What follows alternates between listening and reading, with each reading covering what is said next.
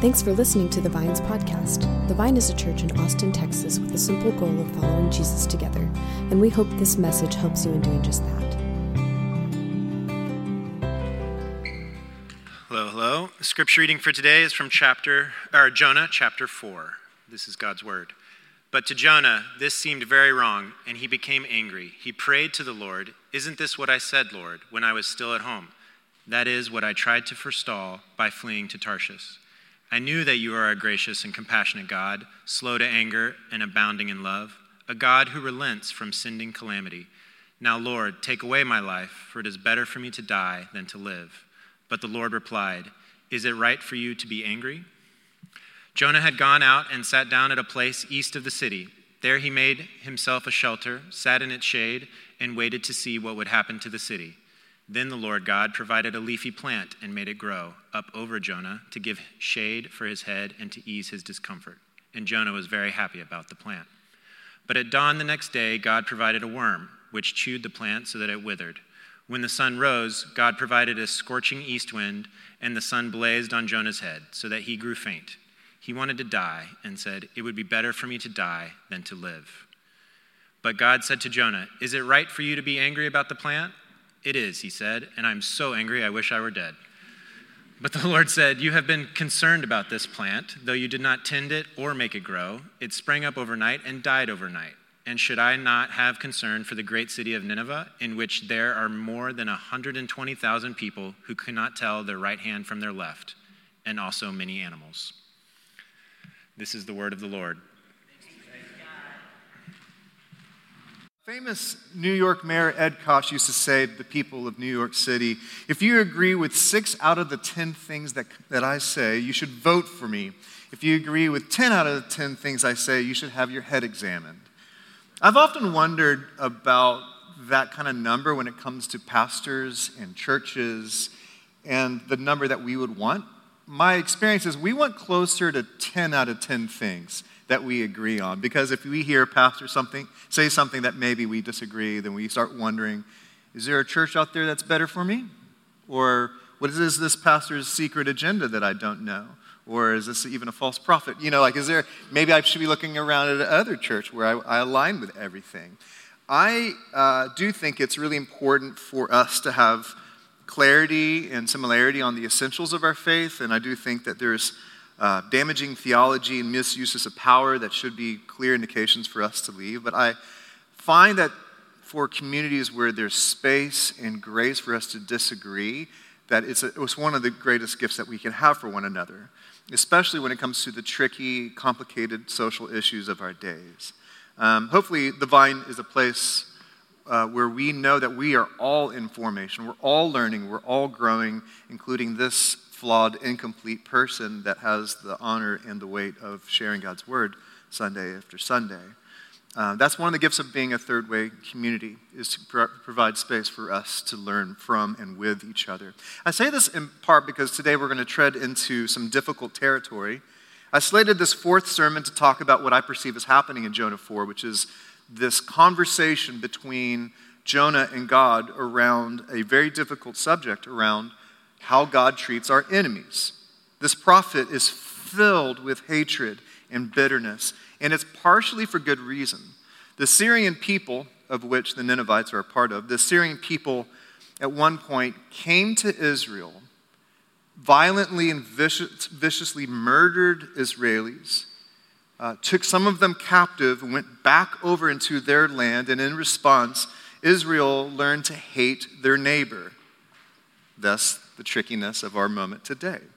I don't know how to talk about Jonah Chapter 4 without acknowledging the backdrop of the tragic events of what's happened in Israel and Gaza. I think of being completely tone deaf and a bit irresponsible, to be honest. And like you, many of you, I have friends that are living in that region who I visited with, I talked with, and one of the things that I've realized is this is one of the most layered and complicated situations that I have experienced. Because not only are we dealing with different nations, but there's such history, there's ethnic divisions, there's the long-standing treaties and wars that have taken place, there's 2 different religions, there is also this backdrop of an uptick of Islamophobia and anti-Semitic ideology that's spreading even in our own nation. This is not a simple situation. And 9 months ago, when we decided to study Jonah, and we penciled this 4th chapter to be around loving our enemy, little did we know the moment that we'd be in today. But I find myself repeating the psalmist's words of gratitude.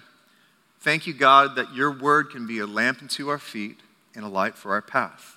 That God's word is a gift to teach us how to navigate really complicated situations. In a world full of confusion and chaos and sorrow, that we have God's word to lead us in how to be faithful and responsible. So today we're going to walk through Jonah 4, and we're going to do it candidly and honestly, trusting that God still wants to shepherd God's people. And one of the ways that God does that is through God's word.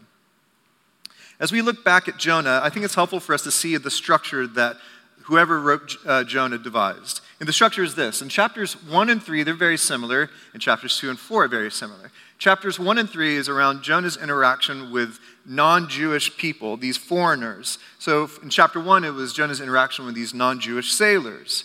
And in chapter 3, it was Jonah's interaction with the people of Nineveh.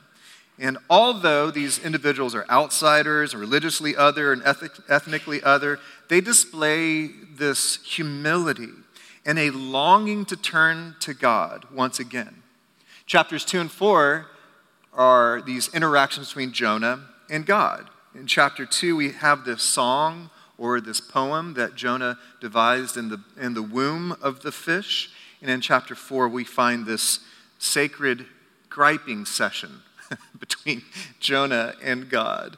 And so we find out finally in Jonah chapter 4, we finally find out the reason why Jonah is so determined to run from God and get away from Nineveh. After God relents, after God changes God's mind in chapter 3, Jonah begins to gripe. Isn't this what I said, Lord, when I was still at home? All the way back over there, right?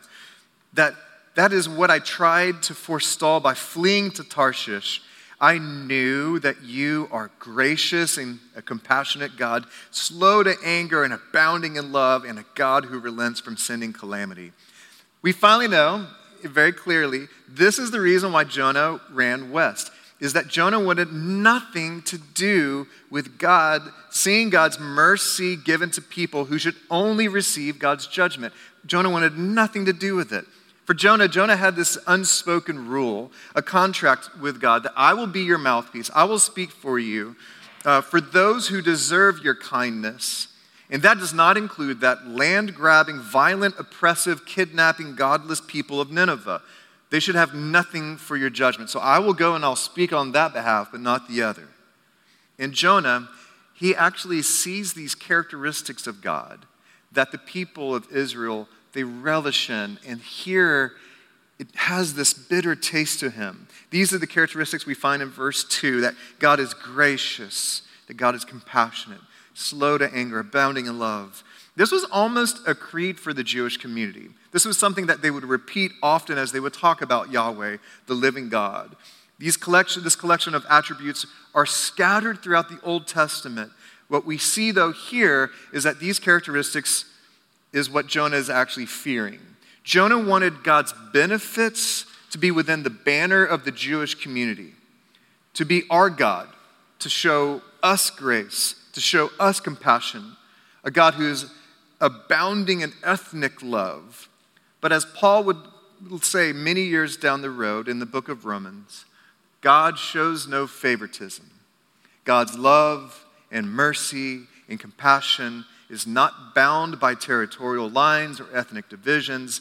As Jesus said, I have come for anyone who knows that they are sick and are in need of a doctor. This is what Jonah fears, though.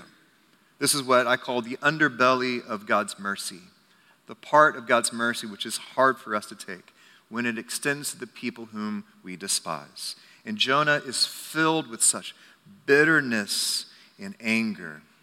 So let's just take a moment and be honest. We all have enemies. Maybe they're not like in that context. Perhaps it's not a nation out there, but we all have enemies. We all have people we hold in contempt, people that we would not mind just magically disappearing. I don't want them to hurt. If they were just to disappear, like people who speak on their phones with the speaker function in public, just disappear, Or maybe there's an island they all could go to and just talk loudly with each other, right? A couple of weeks ago, our staff was talking about this, and we were kind of talking about our struggle with reading and engaging with Jonah because we don't have enemies. But then I asked the question, all right, but are there people whom we just hold bitterness towards? And we all kind of didn't make eye contact for a little bit, right? Because we know we have that kind of enemy. It might be an emotional enemy that we have. We have just bitterness that we hold on to. There are people in this world where we just can't let go of our bitterness. And it's kind of like a pilot light within a stove. Though it's not obvious and it's not apparent, it burns deeply within us and is ready to set fire at any moment. Quite often, we take that bitterness and we try to baptize it. And this is where it gets tricky as people of God, is that we take our bitterness, we take our anger, and if we are left to our own devices, we will try to baptize it. We will weaponize the Bible, we'll weaponize Christian vernacular and language to go against these people, all with the veneer of being religiously faithful, of standing against the world maybe, just like Jonah did, right? We see this, that he took his religious bitterness and he almost treated it like a virtue. In the book, Bird by Bird, Anne Lamott shares a quote from a friend of hers. And this is her quote. "You can safely assume that you've created God in your own image when it turns out that God hates all the same people you do." It's like this reversal of how creation happened, that we were created in God's image. And in many ways, if we're left to our devices, we will create God in our image. And what she is saying is, the expression of that is when God hates all the same people that I do. What's frustrating to Jonah is God is not sharing the hatred that he has baptized, that he is called good. We have to be so careful not to create a religious worldview where God's mercy belongs to us and not the people over there. And that could be on any sort of social issue. It could be on any sort of tribalism that we have in our day that's a little bit more cloaked and ambiguous. What the story of Jonah shares again and again is prophetic power, I believe, is that God's mercy often goes beyond our desires. The book of Jonah is warning this, to be careful when you have made peace with your hatred, because it will come at a cost. And what is its cost? Well, we see it in how Jonah responds. In verse 3, "Now, Lord, take away my life, for it is better for me to die than to live." Jonah would rather die than to see God love his enemy. Jonah doesn't want to exist in a world where there's equal sitting at the table of God's mercy and grace between us and them. He wants out. I like how poet Thomas Carlyle, he summarized this moment in a poem. I love the title of this poem. It's called Tantrum. And this is the poem. "The generosity of God displeased Jonah exceedingly, and he slashed with angry prayer at the graciousness of the Almighty. 'I told you so,' he screamed. 'I knew what you would do, you dirty forgiver. You bless your enemies and show kindness to those who despitefully use you. I would rather die than live in a world with a God like you, and don't try to forgive me either.'" In response to this obstinate anger that Jonah has in this moment, this willingness just to resign from life, for the first time in this book, God actually gives voice. Not yet in Jonah have we heard from God. We have seen God move and orchestrate and cause things to happen in like an active character, almost like this providential puppeteer, but God's never given voice. And in verse 4, we finally hear what God says. And God, almost like a counselor, responds, "Is it right for you to be angry?" This was the first thing that God said. I think that's a good question. Is it right for you to be angry? Because sometimes the answer is yes. To be faithful as a Christian doesn't mean we are just bebopping through the world with this fake smile, saying everything is fine, like a a dysfunctional family with a mother in the kitchen just whisking a bowl going, everything's happy, everything's fine. That's not what it means to be faithful in this world. Sometimes it is okay to be angry. We should be angry at injustices in this world and the oppressive ways that hold people back. But this anger, what we see in Jonah, this anger is twisting him, is hardening his soul. And it put him at odds against the compassion and the mercy of God. Jonah chooses to not respond to God's question. Instead, he breaks off conversation with God, and God patiently will draw out a deeper conversation for Jonah. Jonah cuts off conversation. He goes and he perches up on a hilltop to watch what will happen in Nineveh. Because who knows, maybe God will relent again and maybe destroy Nineveh. So he's sitting there waiting and hoping that all of a sudden fire and brimstone will be rained down from heaven.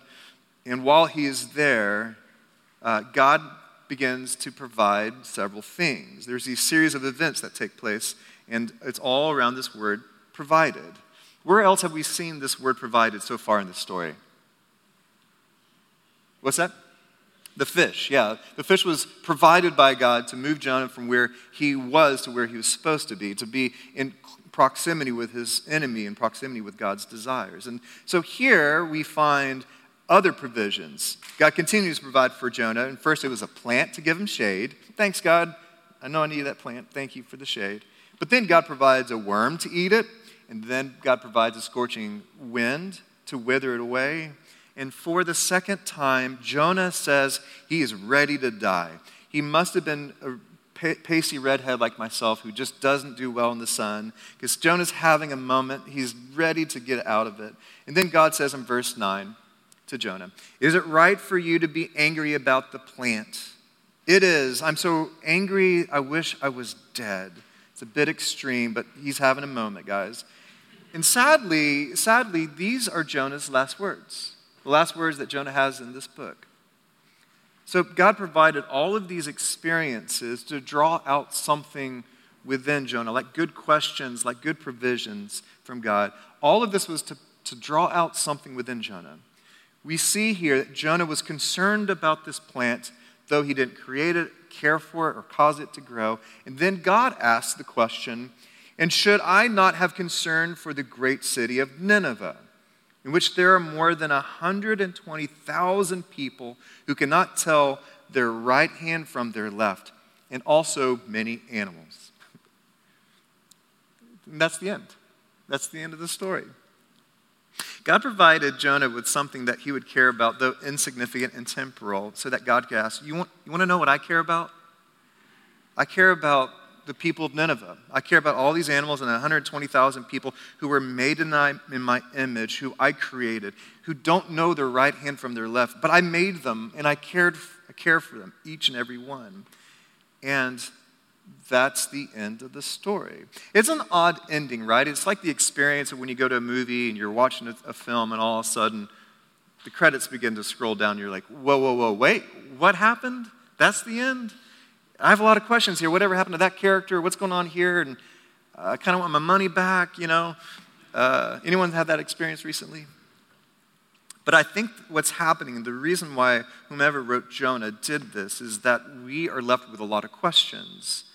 And perhaps that's what we need to sit with, is actually what's going to happen with Jonah? How will the people of Nineveh, will they actually be faithful and repentant? Perhaps that's the prophetic power in this book. It abruptly ends so that it becomes a mirror for you and I.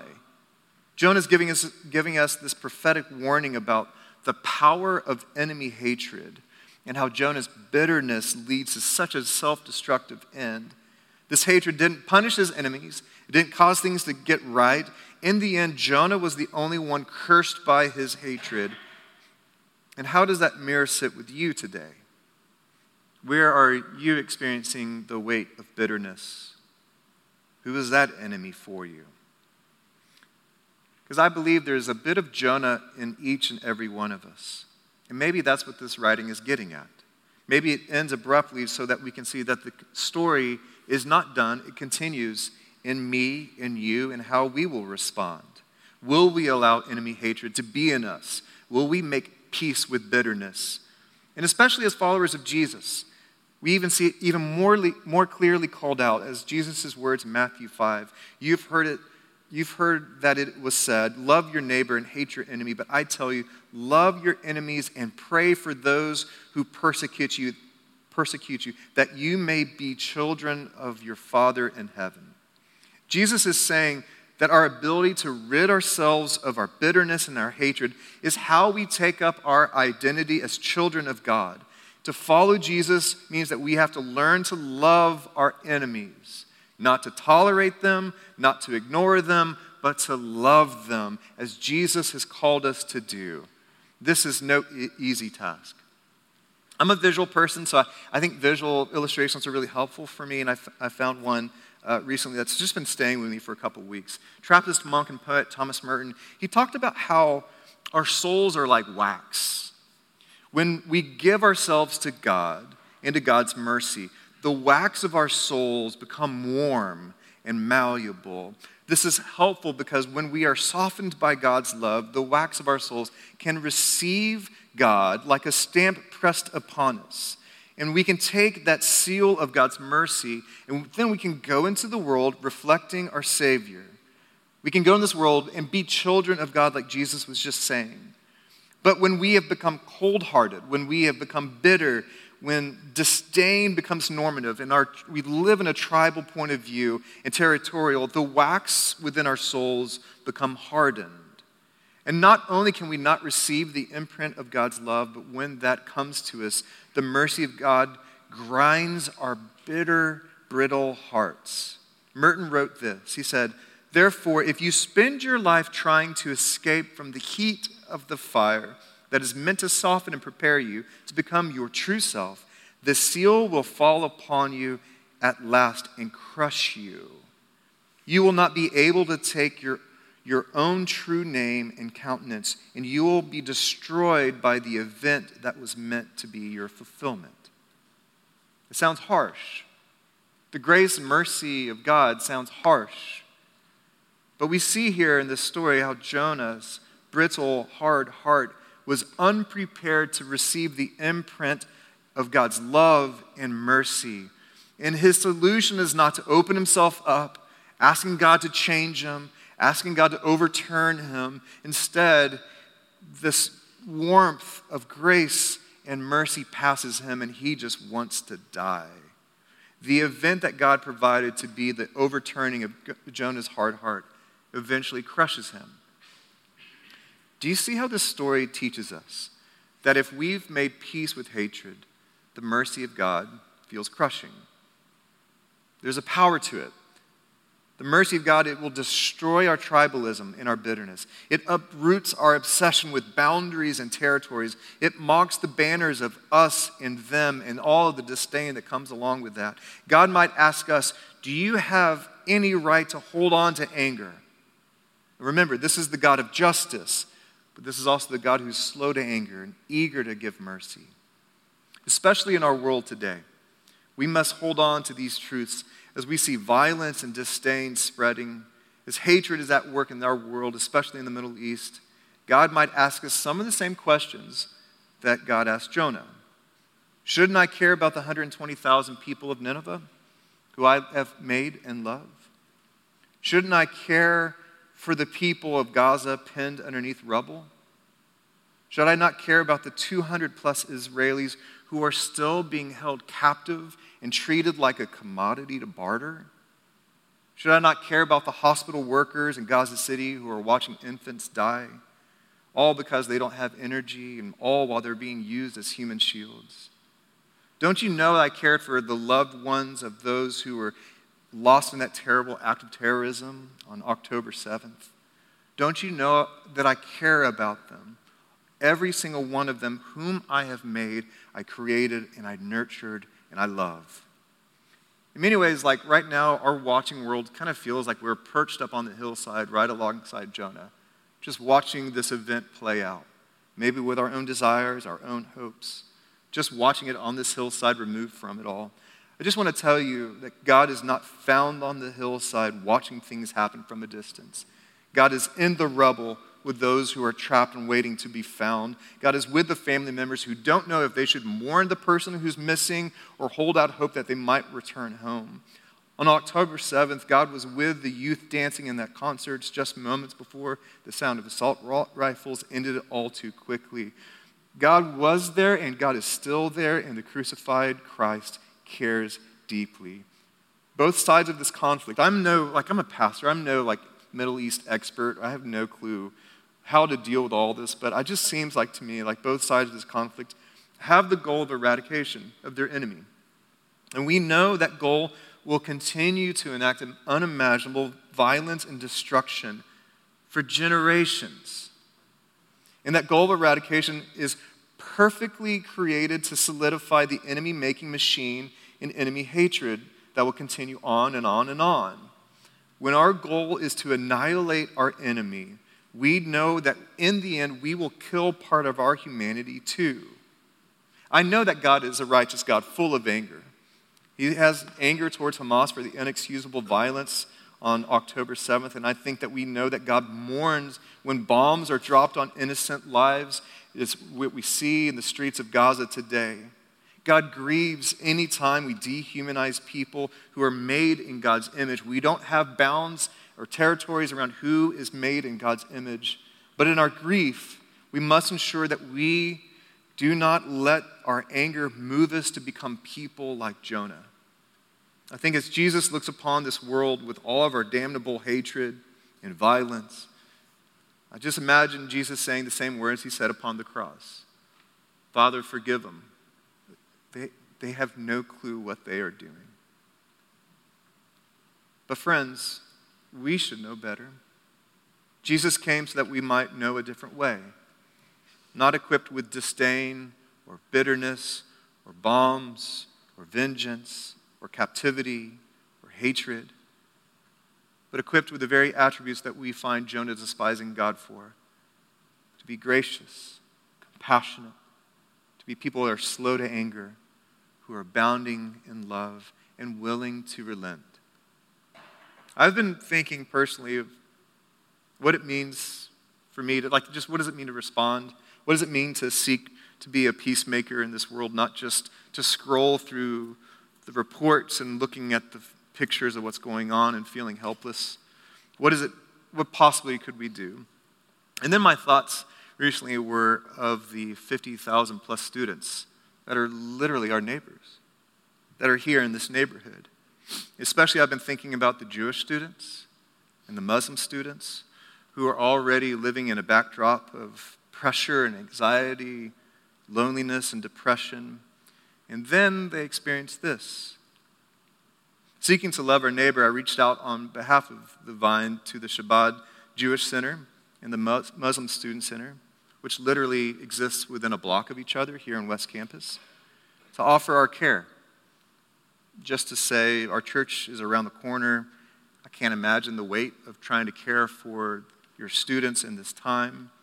And though we come from different religious traditions, I know that God cares for you and your students. What do you need? What do you need from us? How can we care for you? How can we support you? And this wasn't to signal some virtue thing or have an alignment with one side or the other or to get behind some sort of faction, but it's just in response to knowing a God of compassion who could care little about the factions that we obsess over. I did this because I believe that God might ask us, should I not care for these students? So I reached out to them. I heard from Rabbi Johnson from the Shabbat Center. We're starting having dialogue and I'm hoping to hear back from someone from the Muslim Student Center. And I'll just see how we can support them and care for them. And rather than watching from the hillside or get sucked into the enemy-making machine, just to try to love our neighbor. That seems simple to me. So let me just end with a word of hope. Because in this story, Jonah looks like the dunce. He looks like the bitter one who missed it all. But I actually have hope for Jonah. It's not what we find in the story, but it's the fact that we have the story. I have a hunch that Jonah actually changed to some degree. And the reason why is because we know what happened, especially in chapter 4. Jonah had to tell somebody. His story didn't end on that hillside. God didn't answer his plea or his prayer to kill him. Jonah had to go home, and I think along the way he had to tell people the story so that it would be spread verbally and written down one day. And he had to tell people, you know, guys, God doesn't belong to us. God cares for them too. The fact that we have this story recorded in Scripture means that Jonah eventually saw what God was trying to teach him and perhaps what God has provided for us too. You see, God provided for us to change, to be transformed, to be warmed by the heat of his mercy, not only through this book, but also God has provided for us in Jesus what it means to love our enemy, and in doing so, also find our own salvation. As we draw close to the mercy of Jesus, my prayer is that all the bitterness and all the tribal hatred could be burned from our souls and our hearts, warmed by the radiance of God's goodness and mercy, that it can form us and shape us to display what it means to be a child of God for the sake of this world, whom we know that God cares for and loves. We hope you found this message encouraging. If you would like to learn more about the Vine, get connected to our community, or contribute financially to the Vine's ministry, go to our website at thevineaustin.org.